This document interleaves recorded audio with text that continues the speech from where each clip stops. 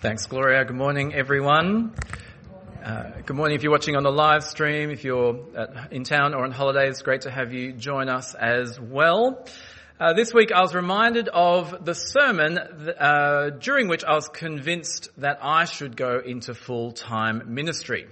It was in the year 2000 in Katoomba. I was in Katoomba, and the late Dudley Ford started his sermon talking about the people who invented Monopoly. Any Monopoly fans?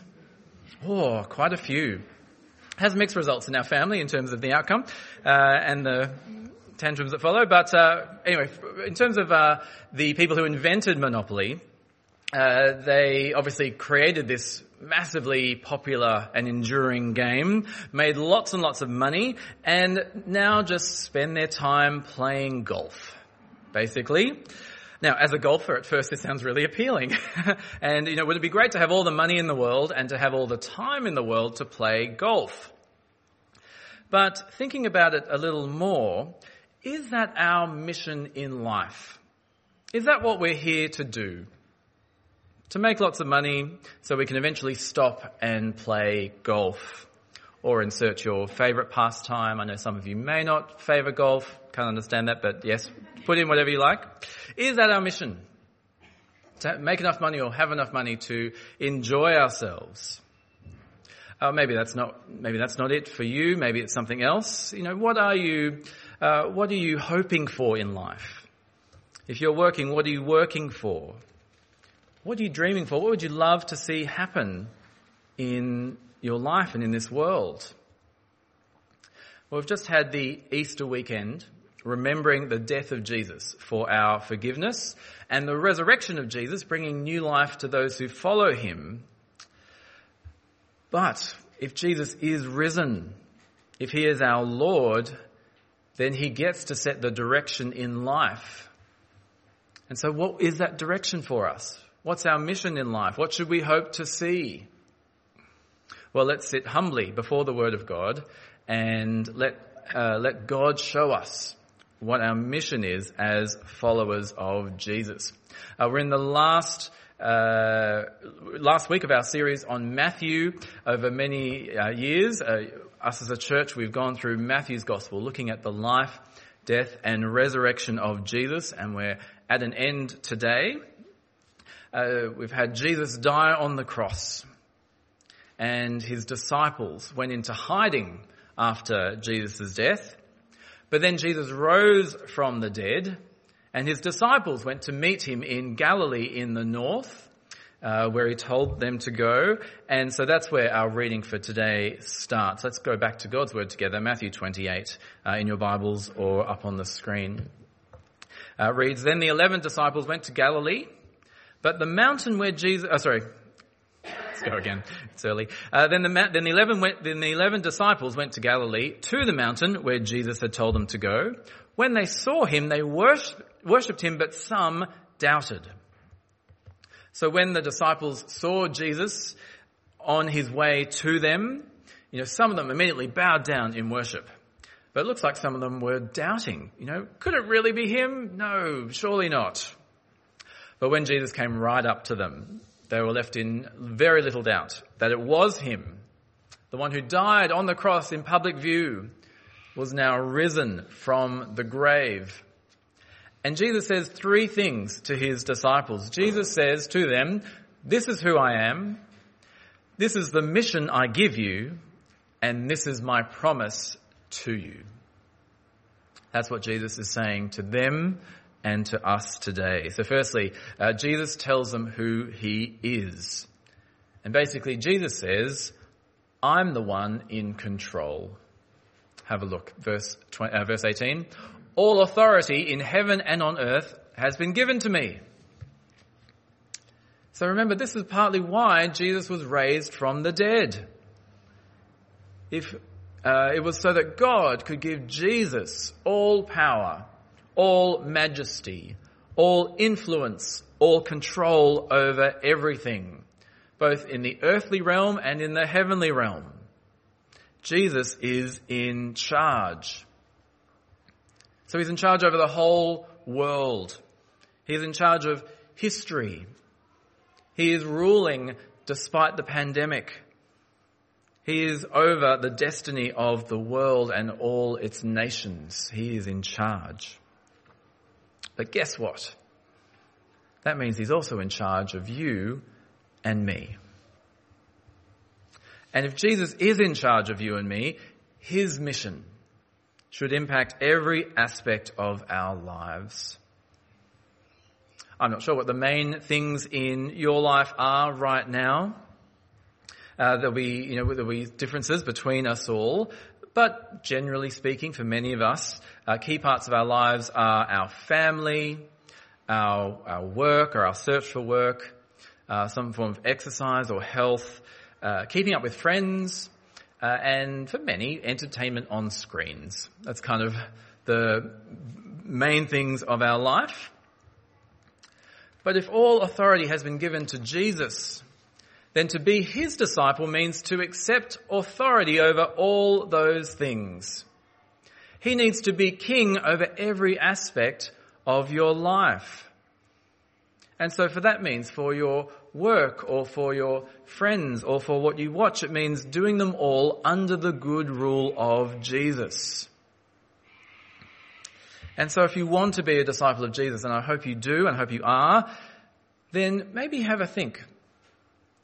Is Jesus in control over this area of my life? Is Jesus the key voice over how I do this? Because we love trying to keep control, don't we? Thinking we know best, doing things for what will be good for us, for our own sake. But are we listening to God in all those areas of life? Or are we just going it alone? But if Jesus is who he is, if he is in charge of everything, then we need to have him in charge of every aspect of our lives. But with that reminder of who Jesus is, Jesus gives us this mission. This is the mission Jesus gives us. And surprise, surprise, it's not to make lots of money and play lots of golf. That's not what life's about. You know, life is not like what the ads say. The ads will say, experience everything you can. The one with the best travel photos wins. And thankfully that's not true, particularly during COVID when we can't travel much at all. That's not the essence of life. It's not our purpose. Jesus says, don't just work for yourself and your little kingdom. He says, come and work for my kingdom. And so here's the mission in verse 19. Therefore, go and make disciples of all nations. So if you're a disciple of Jesus, or if you become a disciple of Jesus, this is your new mission in life. To go and make disciples of all nations. If Jesus has authority over all things and all people, everyone needs to know about Jesus. So go and make disciples of all nations. Remember, Jesus is saying this just after the events of Easter. We know the forgiveness of sins so that we can be right with God. And then he rose again to bring victory and new life and authority and rule. Jesus is the good king we must serve. And so if that's who Jesus is, and if you trust in him, then your purpose is to do all that you can so that people know Jesus, so that people see the glory of Jesus, so that people will follow all the way to God the Father. Or as we say in this church, so that people are transformed by Jesus' love. That's what your life mission is. Making disciples of all nations. That should be our biggest hope. That should be what we want to see happen around us. That's to be your life's work. Obviously with Prince Philip dying, was it yesterday? The day before? Day before? A lot of talk about legacy and his impact in life.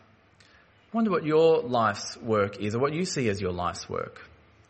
You know, will it be the sprawling family as your life's work? Will it be the company that you built from the ground up as your life's work? Well, as a follower of Jesus, We will have new and growing disciples as our life's work. This is what we're made for. It's a life's work that will be worthwhile and meaningful. Because one day that company will get bought out, might even go bust. Or at some point families will be separated by distance or divorce or death. But a life's work of growing disciples lasts into eternity. Because making disciples is all about people and people finding their way to the glory of God forever. And so the Apostle Paul writes with such passion and joy when he speaks. He writes to a bunch of disciples that by the grace of God he has made as he's brought God's word to them. And so Paul says this, hear the affection here. For what is our hope, our joy, or the crown in which we glory in the presence of our Lord Jesus Christ when he comes? Is it not you? Indeed, you are our glory and joy. Here's our life's joy. Here's our life's glory. It's the people we have discipled. When Jesus returns in glory, the career may be forgotten. But when we see those disciples who we've had a hand, either big or small, in making, they will be our glory. We'll see them across heaven and smile because they are worshipping Jesus forever with us. But we see from the words of Jesus, there's two aspects of disciple making. Firstly, we make disciples by baptizing them in the name of the Father and of the Son and of the Holy Spirit. So firstly, Jesus is talking about making new disciples, helping people who don't know Jesus come to follow him and come to know him. So it's the work of having others, getting to know others around us. You know, inviting them around for dinner, getting to know them, and then being a blessing to them. And when the time's right, sharing the gospel, sharing them with all that Jesus has done, all the life and hope that we have in relationship with God. But how do we do that? What's that look like? Well, I'm sure you may have plenty of ideas of how we both individually and as a church could go about making new disciples, and there'll be a time to talk about those things. But for today, I thought I'd ask Nassim, who is a part of our church here, who is a new disciple and who we literally baptized the other month. Her story is her sister Nagras was, brave and kept on asking her, kept encouraging her to come along to church, and eventually she did. And so I've asked Nassim, what did people from this church do to help her become a disciple of Jesus and be baptized?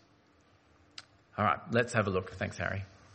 Hello, I'm Nassim, and I've been coming to All Saints Church since November. Actually, surprisingly, people were very welcoming and very warm. And as soon as I get to as soon as the service finished, and they came around me and they asked, who are you? And introduced themselves to me. And then Christine and Murna, they invited me for a lunch to Christine's house. Yeah, and then I was very surprised. I was very excited for this kind of, how to say, welcoming, I don't know, welcoming behavior? Welcoming behavior? Yeah, okay. I was really surprised about that.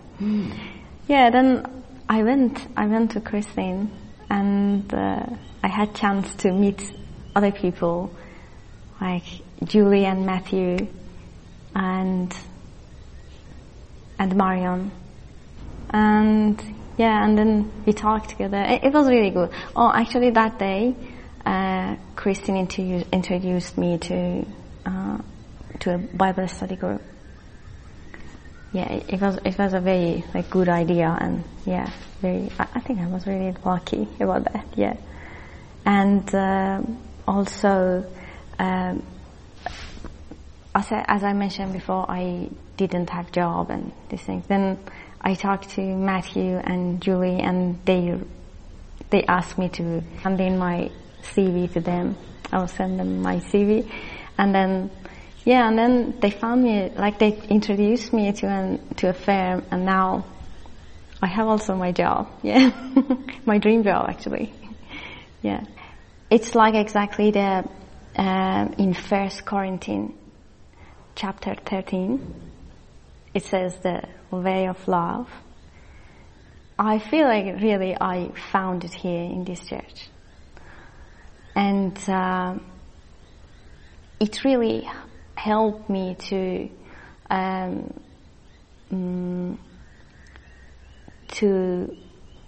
practice in my real life. And I learned from these people. I learned like how to be involved in community and how care about other people.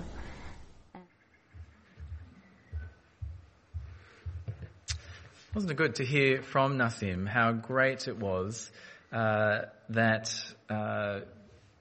you, people of this church, worked in small and big ways, which led to being baptised. People greeting someone new on a Sunday, an invitation to lunch, being asked to a small group, some help getting a job, different acts of love that led to Nassim seeing the love of Christ. That's our mission, to make new disciples.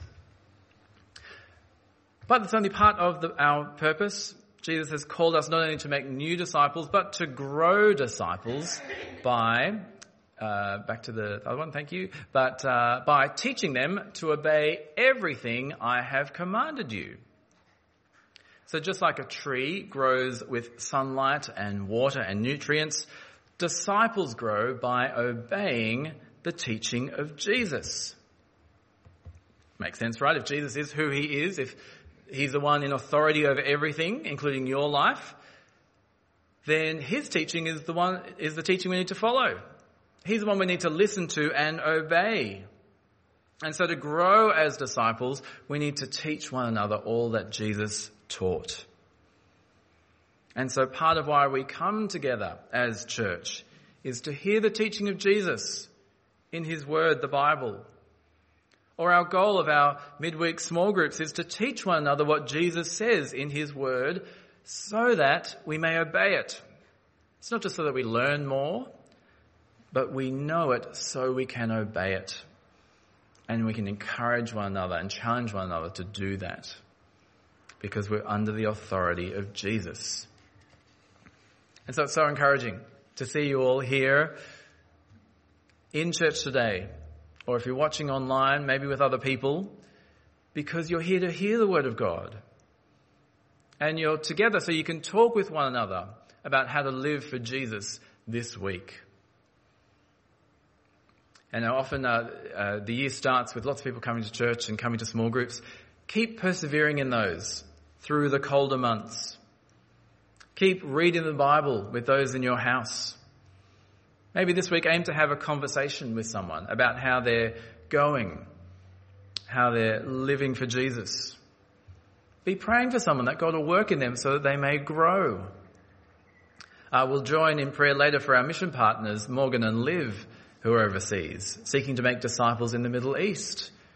Pray for them as they do work making disciples. This is your great mission in life. To live to make new and growing disciples of Jesus. We'll play different parts in that. We'll have different roles. But that's what you're made for. This will be your lasting work because you're working to see others right with their Creator and growing more and more like Jesus, living for him. But a couple of mistakes to point out as we hear about making disciples, the call to make disciples. Firstly, the call to make disciples is our mission. It's not our identity. Hear that? The call to make disciples is our mission. It's not our identity. Who you are, your identity, is you're a child of God. You are saved by the blood of Jesus. You're accepted by his grace. That's your identity. Your mission, though, is to make disciples. And so we mustn't think that our identity is wrapped up in our task of making disciples. So you might be a small group leader. Maybe there'll be a time when you're not seeing much growth in faith in the people in your group, and the discouragement comes, and then even you can struggle with your faith, thinking that, well, if my ministry's not going well, then maybe I'm not such a good Christian after all.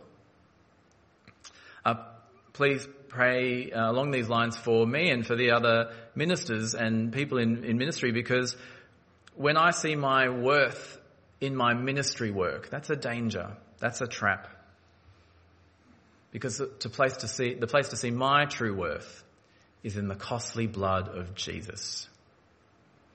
The call to make disciples is our mission. It's not our identity.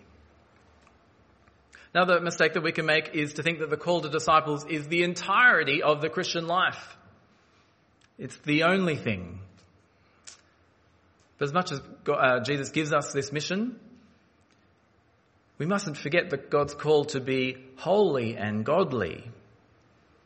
Mustn't forget God's call to love others, or to work faithfully and produce things for others. There'll be other times to highlight those more, and it's not for today, but we mustn't forget those things in our worship of God. We mustn't forget to delight in God himself. We're not just doing things for him. We can delight in all that God is. I was reminded of this verse from Psalm 73 this week. Whom have I in heaven but you? And earth has nothing I desire besides you. The call to make disciples is not the entirety of the Christian life. And the third mistake is, well, we can just get scared or hesitant. You know, it's daunting to talk about spiritual things with other people. It's hard work to make disciples. It seems discouraging that, you know, even our children that we are trying to disciple, when they're wandering away from God, what do we do then? And in all this, you know, it seems like even if whatever efforts or my prayers, maybe it just won't work. I wonder if some of Jesus' 11 disciples were thinking the same thing.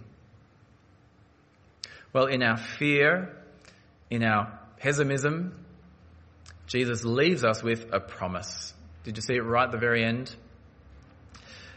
In verse 18, surely I am with you always to the very end of the age.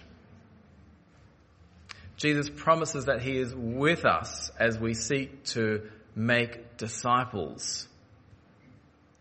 Now remember, Jesus he says this, and he's literally about to ascend to heaven to the Father. And so his presence with us is by his Holy Spirit, which is given to us. And so what that means is Jesus is with you for the task. We don't need to try and do it in our own strength. We don't need to think, if I just did something different, the outcome would be different. Jesus is with us, working in and through us by his Holy Spirit. So when you get that opportunity to make disciples, don't be afraid. Don't think it's all up to you. Don't think your efforts will come to nothing. Jesus is with you, and he calls you to make disciples of all nations. So Jesus has authority, all authority in this world, and he's given us our purpose in life, and he's promised to be with us. And so to finish, I thought, how can we not pray in reliance on him as we seek to go and make disciples? There's a prayer coming up on the screen. I thought it'd be good to pray this together for the mission that Jesus calls us to. Let's pray together. Our gracious God, we pray that you will help us to proclaim our Saviour, the Lord Jesus Christ, so that everyone around us will hear his call to repent, trust and serve Christ in love, and be established in the fellowship of his disciples while we await his return. May we continue to pray to depend on your Holy Spirit and to glorify you. Amen.